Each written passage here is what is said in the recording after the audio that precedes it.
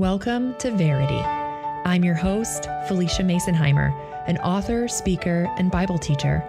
This podcast will help you embrace the history and depth of the Christian faith, ask questions, seek answers, and devote yourself to becoming a disciple of Jesus Christ. You don't have to settle for watered-down Christian teaching. And if you're ready to go deeper, God is just as ready to take you there. This is Verity, where every woman is a theologian.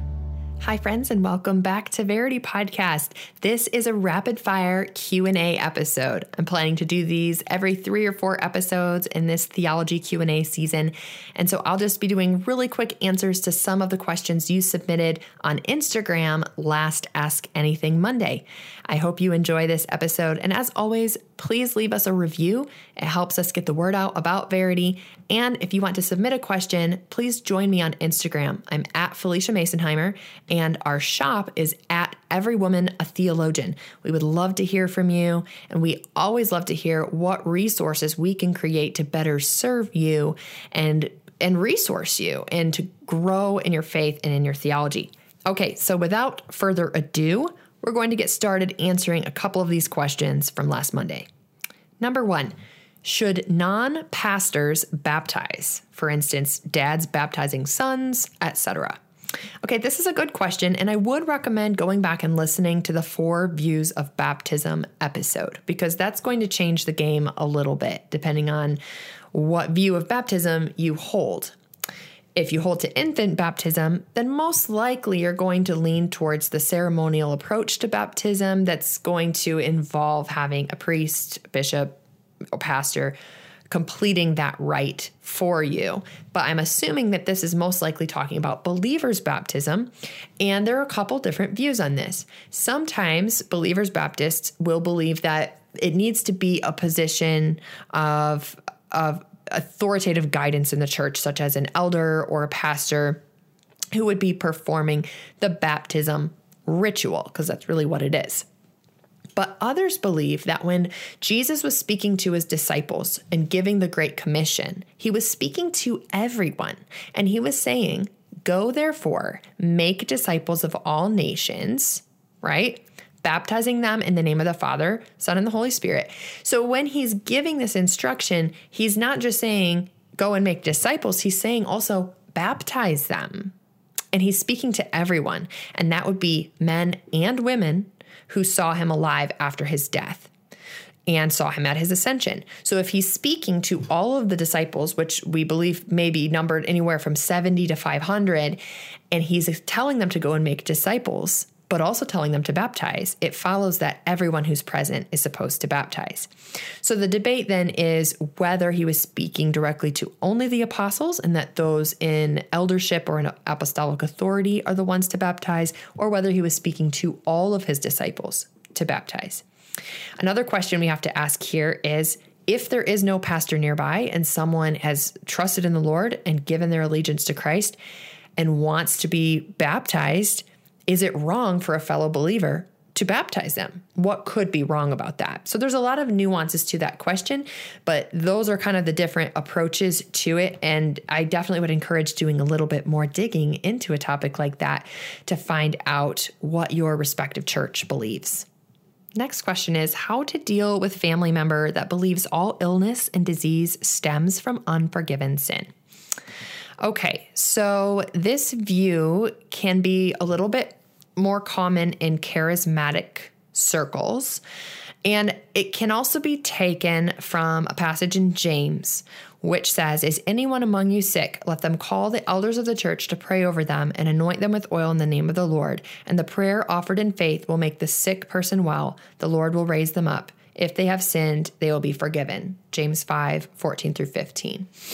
And what can happen when we're interpreting scripture is we can take single verses out of their context, so their context in the book and their context in the Bible, and expand their meaning beyond what was originally meant.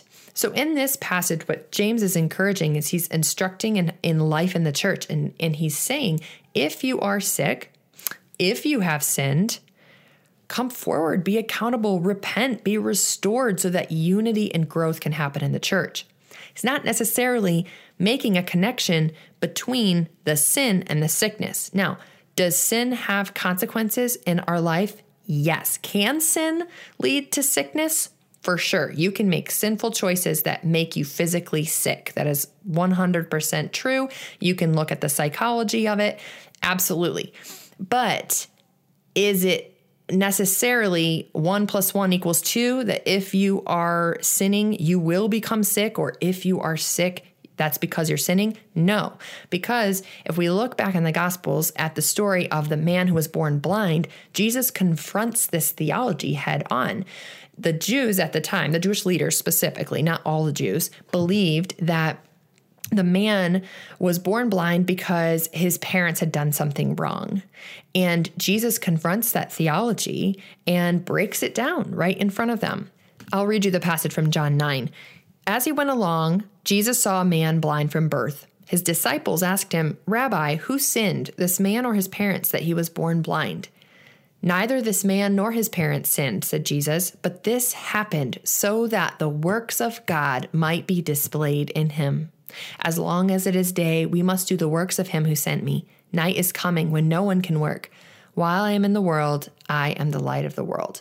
And then he goes on to heal the man's eyes. And this causes a huge uproar because of this theology that if a man is born blind, it's because his parents sinned or he sinned in some way.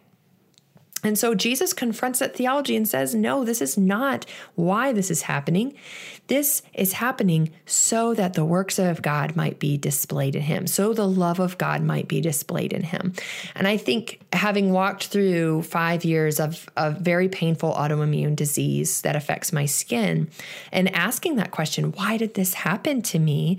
And even asking the Lord, is there something that, I need to repent of or I need to change that is affecting my health? I don't think that's a bad question to ask. I think that is a humble question to ask. But when the answer is no, you're at peace with me, you are walking in righteousness with me, the thing we rest upon is this, that the works of God can be displayed through our suffering, can be displayed through sickness. This doesn't mean you stop praying. I was prayed over for 5 years. And eventually the Lord healed me through holistic medicine, modern medicine, and then miraculously, my disease just went into remission. But the answer throughout that process was not sin equals sickness or sickness equals sin. The answer is the suffering we experience in this world is because of a fallen world, because we are not yet home with the Lord. And through that suffering, the works of God are displayed. Okay, question 3. How do I pick a Bible translation? Okay, this is a fun question. And honestly, you have a ton of freedom here. I do recommend going back and listening to the episode on English translations from season 2, the Canon series of the podcast. This season was my favorite to do, and it goes through how the Bible was compiled into the form we know it today. And I have a whole episode on how translations work. And so when you're picking a Bible translation, you actually have a lot of freedom between what's called a word-for-word translation or formal equivalence translation, or a phrase-for-phrase dynamic equivalence type translation. Some examples of a more formal translation would be the NASB, the ESV, the KJV, the NKJV. A more dynamic translation would be a CSB or a NIV, and then leaning more towards the phrase-for-phrase, borderline paraphrase translation would be the NLT. And then, of course, on the far end of that is the Message. I'm not even putting the Passion on here because there's so many problems with that quote-unquote translation. And if you want to know more about that, I would really encourage you to listen to my interview with Mike Winger on the Passion Translation. So when you're picking your translation, my first recommendation is, if you can, read multiple translations because you're going to get a broader range of meaning and a broader view of how the different Greek and Hebrew words can be translated when you read from multiple English translations. Now, if you can't afford to have more than one translation, you can use the Bible app on your phone to read in other translations. But as far as what you want to read personally, I would say pick a translation that is not a paraphrase, because you want to be closer to what the original text said. So a dynamic translation or formal, and then from those, pick one that's the most readable and understandable to you.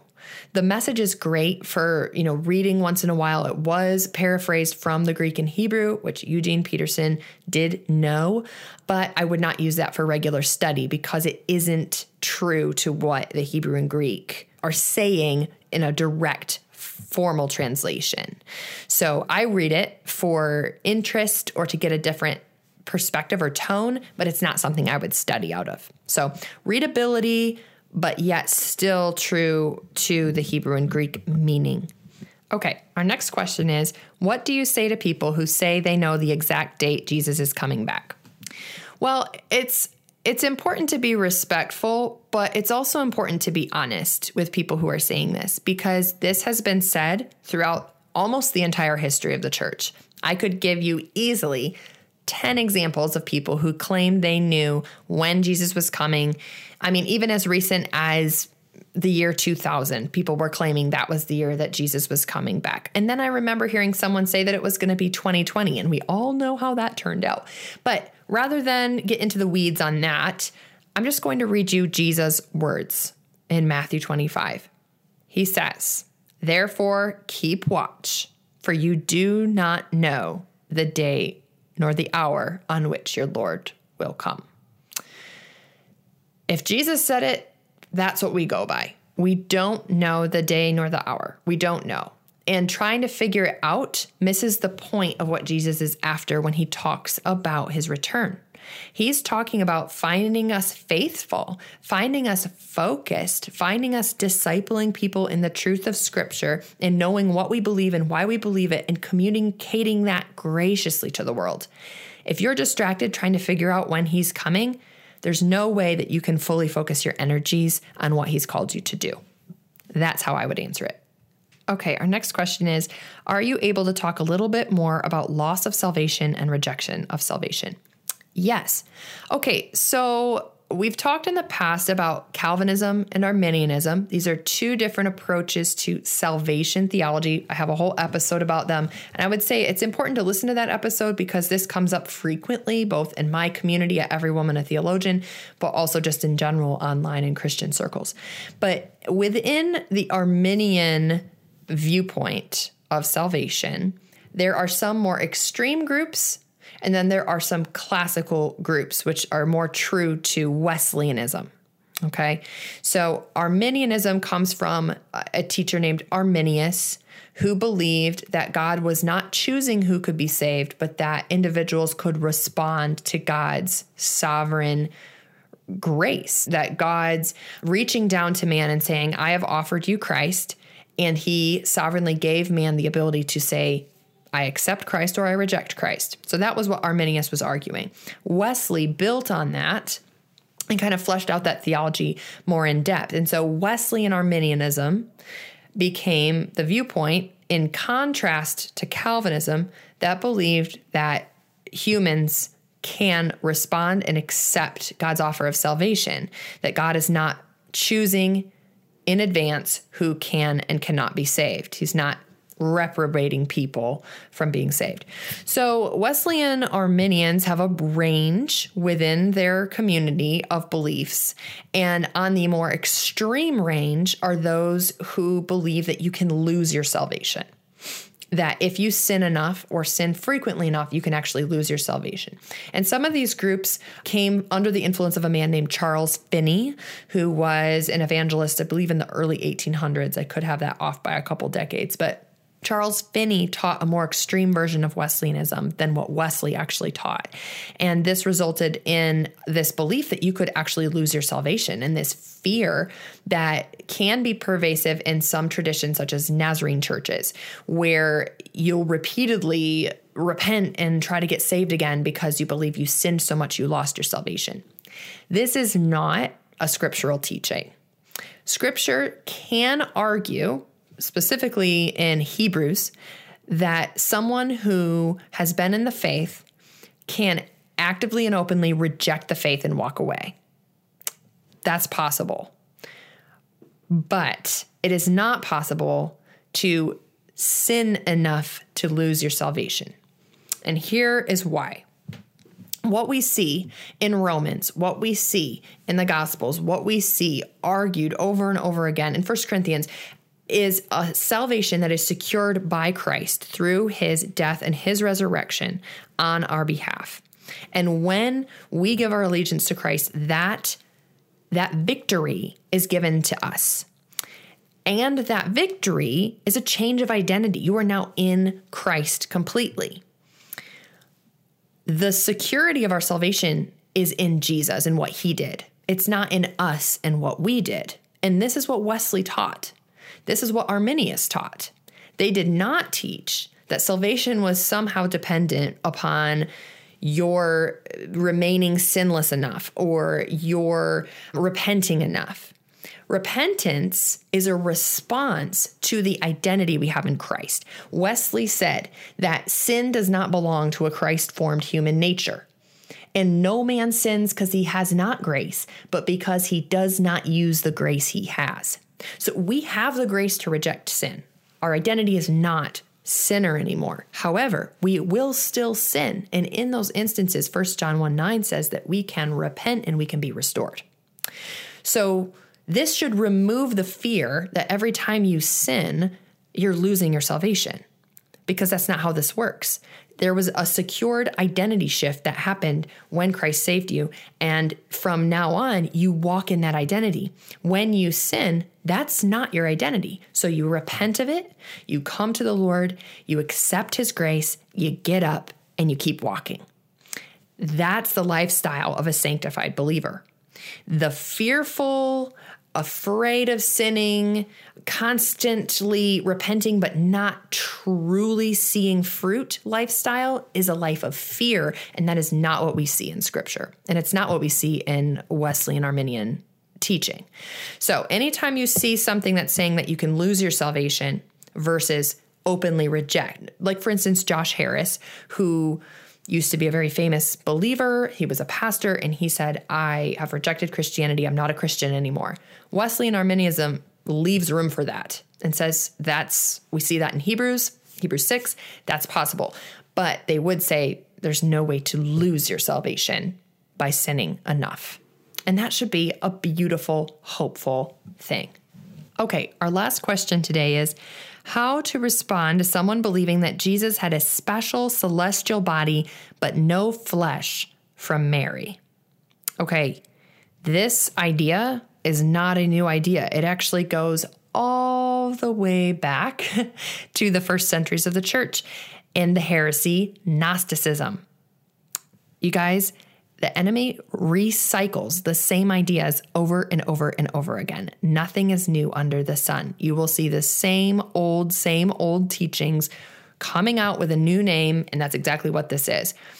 In the early church, the Gnostics, which existed before Jesus, but was kind of absorbed into Christian teaching in some circles, the Gnostics taught that matter was evil or bad or lesser, and the spiritual was better and good. And so they denied that Jesus had a physical body because of that, and that he had this spiritual essence, but not this physical body. He didn't physically die or resurrect because matter is evil, and God would not be associated with matter. That is so contrary to the Judeo-Christian ethic, which Jesus upheld. In Leviticus specifically, we see this beautiful bonding of the spiritual and the physical. The laws that have to do with the physical body are an expression of God's grace towards the human body and his honor for the human body. And then when we see that Jesus died, first of all, he came, incarnation, in a human body, but then died and was raised in a human body. This is fundamental, both to Jewish teaching and the honor of the body, but then also to Christian teaching. And so the idea that Jesus didn't have a body was such a big deal to the early church that the Apostles' Creed, the Nicene Creed, and then Athanasius's amazing Christian classic on the Incarnation were all written specifically to debunk this idea that Jesus did not have a physical body. So if you see this kind of thing circulating, just know it's not new. Go read the Apostles' Creed, read the Nicene Creed, and even pick up Athanasius's amazing book on the Incarnation. It's really short. You'll feel really smart reading it because it's written in like 380 AD, and it's fascinating. It's a great defense for the incarnation of Jesus in a physical body and why that matters to us today. All right, you guys, great questions. I'm so proud of you and your thoughtfulness and what you guys are wrestling with theologically. I hope this was an enjoyable episode. I will be back next week with our regular programming. And as usual, thank you for listening. I so appreciate each of you for engaging in this community. And we will always take your topic and podcast suggestions as we plan out content for the rest of the year. Thank you for joining us for today's episode of Verity. You can connect with fellow listeners by following me on Instagram at Felicia Masonheimer or on our Facebook page by the same name. Also visit FeliciaMasonheimer.com for links to each episode and the show notes.